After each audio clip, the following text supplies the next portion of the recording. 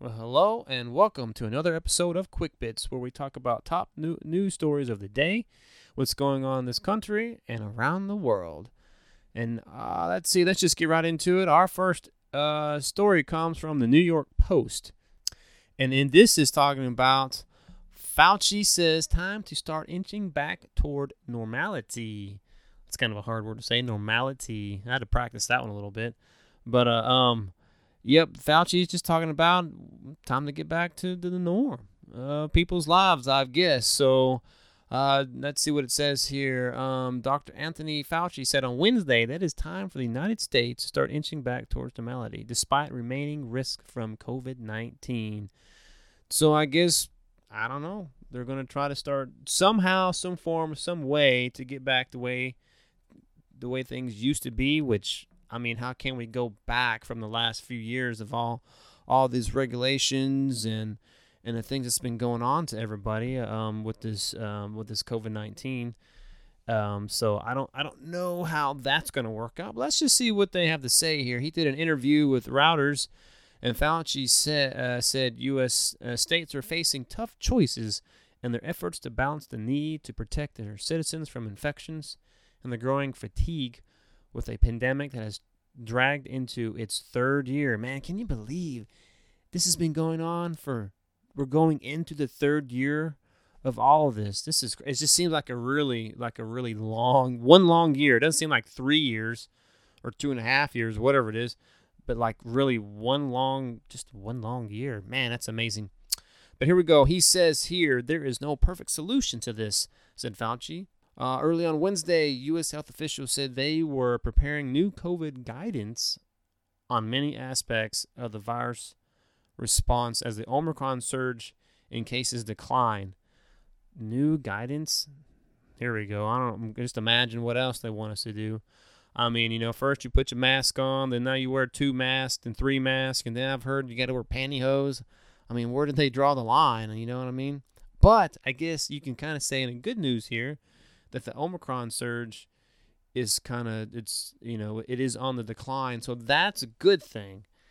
We're just going to see what they're going to do next after that goes. So here we go. Let's see what else he had to say. This is Dr. Fauci saying that the fact that the world and the United States, in particular certain parts of the United States, are just up to here with COVID. They just really need to somehow get their life back, he said.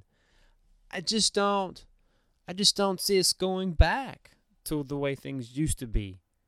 I've noticed every so many years something happens and it changes. Look at like after 9/11, that's changed everything, especially in airports. Now, all what you have to go through there, that was just supposed to be temporary, with all that in the airports, and now that's continued going on. I mean, that never changed. It never stopped, because it used to be easy just to go to the airport and get on a plane, but now there's all that you have to go through just to get on a plane, and now having a passport and wear your mask when you're on the plane. So how are we supposed to go back?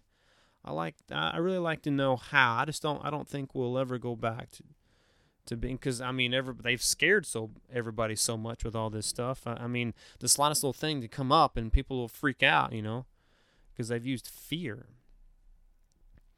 But then he says, you don't want to be reckless and throw everything aside, but you've got to start inching towards that. He said inching. That means that can take forever. Inching. They should go ahead and just drop everything. Seriously. Look at what Texas is doing, Florida is doing, and some other states. It can be done. They don't have to worry about inching to do anything. They could just do it. It's that simple. Let's see. Fauci acknowledged that states' revised policies could involve trade-offs and some unnecessary infections, but hewing too closely to strict prevention policies was also harmful. Wow. Okay. Trade-offs and some unnecessary infections. Yeah. And then he goes and say, is the impact on mental health, is the impact on development of kids, is the impact on schools, is that balanced against trying to be totally pristine and protecting against infection? He says he don't have the answer to that, he said. He didn't have any answers to nothing because he always contradicted himself anyways. On that, I don't think there is going back to a true normal, a true normality, as he says. And going on with that regards, there's I have another story, I guess, going along with this. Same thing. New York Post here. Americans are split over states scrapping mask mandates. I mean, I don't get how people can be split over that. You know, I mean, they should see what it's doing in some states. I mean, people are getting back to their lives. You know, the surge isn't as bad. It's in some of this, like here in Texas, it's not that bad. In Florida, and we've dropped a lot of that stuff, the mandates and you know, and the mask wearing. But it's let's see. There's a poll, I guess, that was taken. It says that 32 states, including New York, have limited or allowed at least some mandates to expire. 43% say it's too early to rescind them, a Political Morning Consult survey found. By contrast, 20% of respondents say it's the right time to drop requirements. 15% say mandates should have been rescinded already, and 14% say they should never been imposed in the first place, a total of 49%. So that's where they're getting some of these percents. Nearly 2/3 of respondents identify as Democrats. 65% fall into the too early camp, compared to 20% of Republicans and 42% of independents.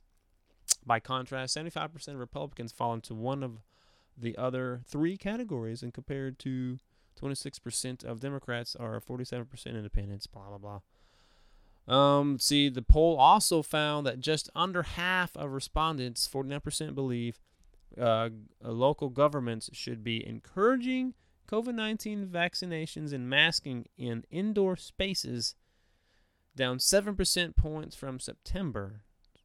So that's not too bad. Boy, they would really hate to come to Texas, man. I've gone to places where hardly anybody's wearing a mask. It's crazy, and it's like super crowded. So, which is good. People are trying to get back to norm. Like, you know, Fauci says that we should inch toward it.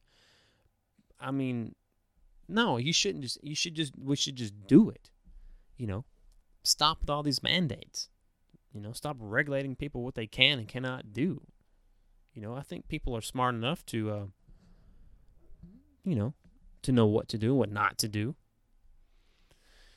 Let's see. Wow, here we go. Here's some polls. Here's some numbers for you. We ask whom they trust more to handle the COVID-19 pandemic. 43% to choose Democrats in Congress. 34% pick congressional Republicans. And 24% say they don't know or didn't have an opinion. Wow. Okay.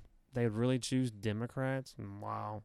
However, a plurality of voters, 41% say President Biden is doing a poor job in handling the outbreak, while just 22% say he's doing a good job, and 17% say excellent, and 16% say just fair. Wow. That's so crazy. Let's see, there's a lot of people, you know, they don't want the mandate. I mean, you know, like the convoy, you know, the Freedom Convoy in Canada. That's the whole point of those truckers up there, is just no mandates. You know, it should be a choice. If what people do, if they want to wear a mask, if they want the injection, you know, you should always consult your doctor before you getting that injection to make sure it is right for you, that your body can handle it. It should be a choice. And they shouldn't use fear-mongering to get people to do what they want them to do. So going back to back to normal, I don't know if it'll actually ever be the way it was before COVID. I don't know if we can actually go back. to normal. So, here's a question for you that got me thinking about all this. So, going back to normal, let's just say, here we go. You met Jesus. You met him. Can you return back to your normal life? Regardless if you have accepted him or not accept him, could you go back to your normal life knowing that? And here I give an example here in where am I at? In Mark chapter 10. I'm going to read verses 17 through 22 here. And when he was gone forth into the way, there came one running and kneeled to him and asked him, Good master, what shall I do that I may inherit eternal life? And Jesus said unto him, Why callest thou me good? There is none good but one, that is God. Thou knowest the commandments. Do not commit adultery, do not kill, do not steal, do not bear false witness, defraud not, honor thy father and mother. And he answered and said unto him, Master, all these have I observed from my youth.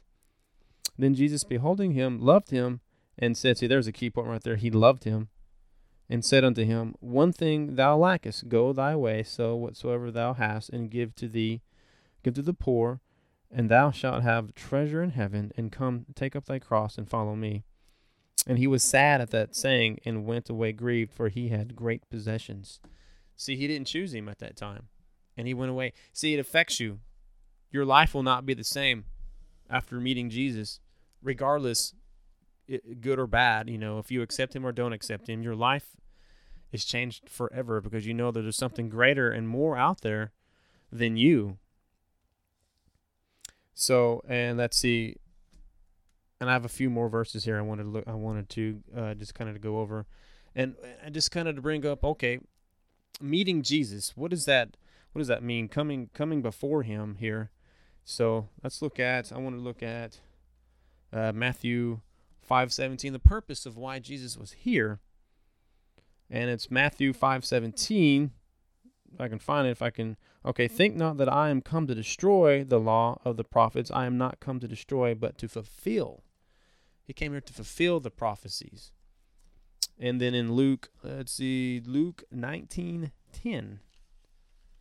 Luke 19:10 says, if I can find it. There we go. Where are we? Okay, here we go. Luke 19:10 says, For the Son of Man is come to seek and to save that which was lost. And then, here we go. Here's a good one. Most people probably know this one. Let's see. I got John 3:16 through 17. I'm going to use that.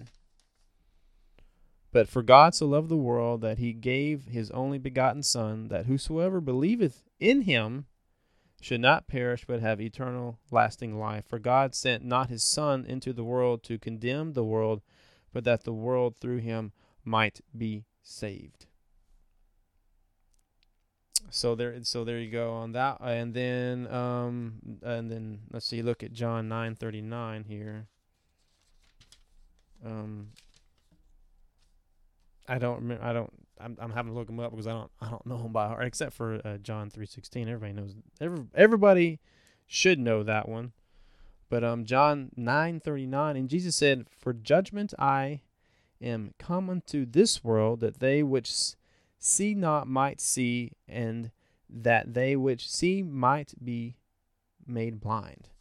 Open the eyes of them to see, and the ones who think they know, close their eyes. My whole point was to present and to tell why Christ has come, and then give you this, that in Romans 3:23 says, For all have sinned and come short of the glory of God. That no one is good enough to go to heaven on their own merits. No matter how much good we do, we still fall short. And then in Romans 6:23, For the wages of sin is death, So just as there are wages for good, there's punishment for wrong. For the penalty for our sin is eternal separation from God in hell. And then Romans 5:8, but God commendeth his love toward us, in that while we were yet sinners, Christ died for us. Christ's great love for us was shown when he died on the cross and rose again from the dead to pay our sin debt. And then 23, Romans 6:23 again, but the gift of God is eternal life through Jesus Christ our Lord. That's the second part there. And then Romans 10:13, for whosoever shall call upon the name of the Lord shall be saved. Everlasting life is a gift purchased by the blood of Jesus and offered freely to those who call upon him by faith. So that's the question I pose now, since you have met Jesus here and why he came. Now that's the question I have. They ask that question, what is going back to normal. My question is, meeting Jesus, can you go back to your normal life, whether you accept him or not accept him? I don't think you can, just like that rich man couldn't. I don't think he went back to a normal life, knowing all these things about Christ and what he'd done, that he was born of a virgin birth, and that he did die on the cross, and that he did 3 days later rose from the grave, give us eternal life, everlasting, to save us from our sins, that his blood covers our sins, purifies us, cleanses us, makes us whole. Knowing this, can you go back to your normal life? That is the question I pose to you. So I'll leave it to you. I'll leave it to this. Grace be to you and peace from God our Father and from the Lord Jesus Christ.